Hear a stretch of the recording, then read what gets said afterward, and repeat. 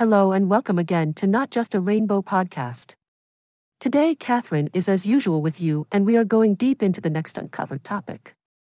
I hope you enjoy my project and please share my podcast with your friends. It will help me to discover new topics about LGBTQ plus society. Okay, let's start. Pope Francis has said he's okay with blessing same-sex relationships in the Catholic Church, but that it shouldn't be the norm and shouldn't be thought of as the same thing as marriage.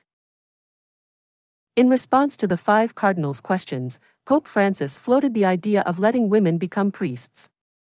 His remarks weren't full-blown agreement to update a long-standing doctrine, but they're being viewed as a step in the right direction. The retired conservative cardinals had been critical of Pope Francis for a while and submitted their questions a few months ago, all of which focused on controversial topics in the Church. Apparently, they weren't happy with the lengthy responses they got from the Pope, so they tried again, this time requesting simple yes or no responses. When that didn't happen, they decided to publish the questions 2 days before a big church meeting called the Synod on Synodality. The Vatican then put out the Pope's answers. The Pope said that marriage can only be between a man and a woman, but he suggested that God may be able to help out when people ask for blessings in same-sex unions. Basically, when asking for a blessing, people are asking for help from God to have a better life.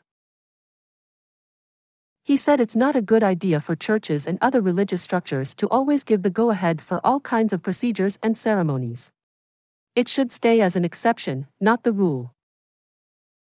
He brought up that certain things aren't really right, but church leaders can't be like judges who only say no. In 2021, the Vatican released a document with the Pope's approval stating that God, and as a result the Catholic Church, cannot and won't bless sin.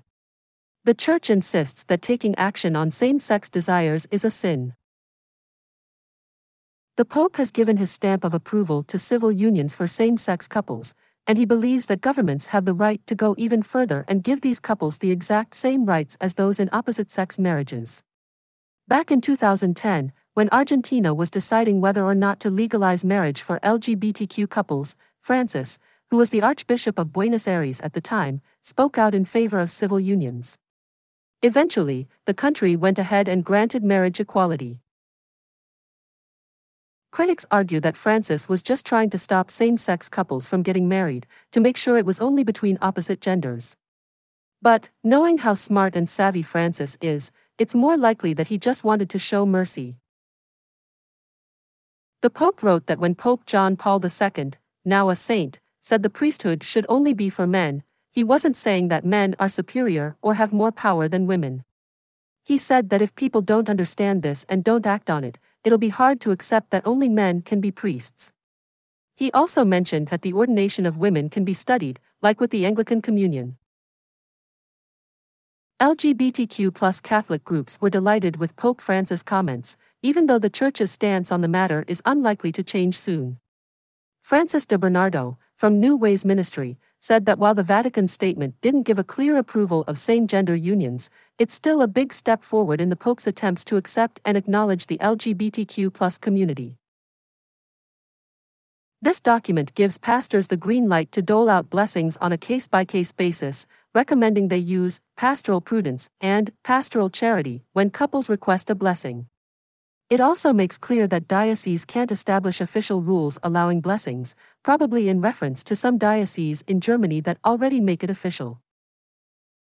The allowance for pastors to bless same-sex couples means that the Church does recognize that those couples can share a holy love, just like God's love. This may not be everything the LGBTQ plus community wants, but it's a huge step forward in terms of equal treatment. This statement is the final straw that'll break the back of the discrimination against LGBTQ plus people in the Church. Marianne Duddy Burke from Dignity USA has said that although they still want marriage equality in the eyes of the law and the Church, Pope Francis' openness to finding ways to bless same-sex couples is something that they didn't expect but are pleased about. The relationships between same-sex, or trans, partners should be treated with respect and support, and the Pope's recognition of this will give hope to queer people, their families, and Catholic friends. It's pretty clear that the Pope's warning those traditionalist cardinals that denying, rejecting, and excluding isn't the way forward.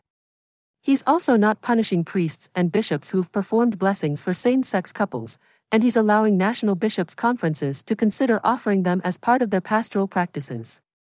All of this is a positive step in the right direction, and I find that encouraging. It's time to finish. Please, share Not Just a Rainbow with your friends and ask them to subscribe for new episodes.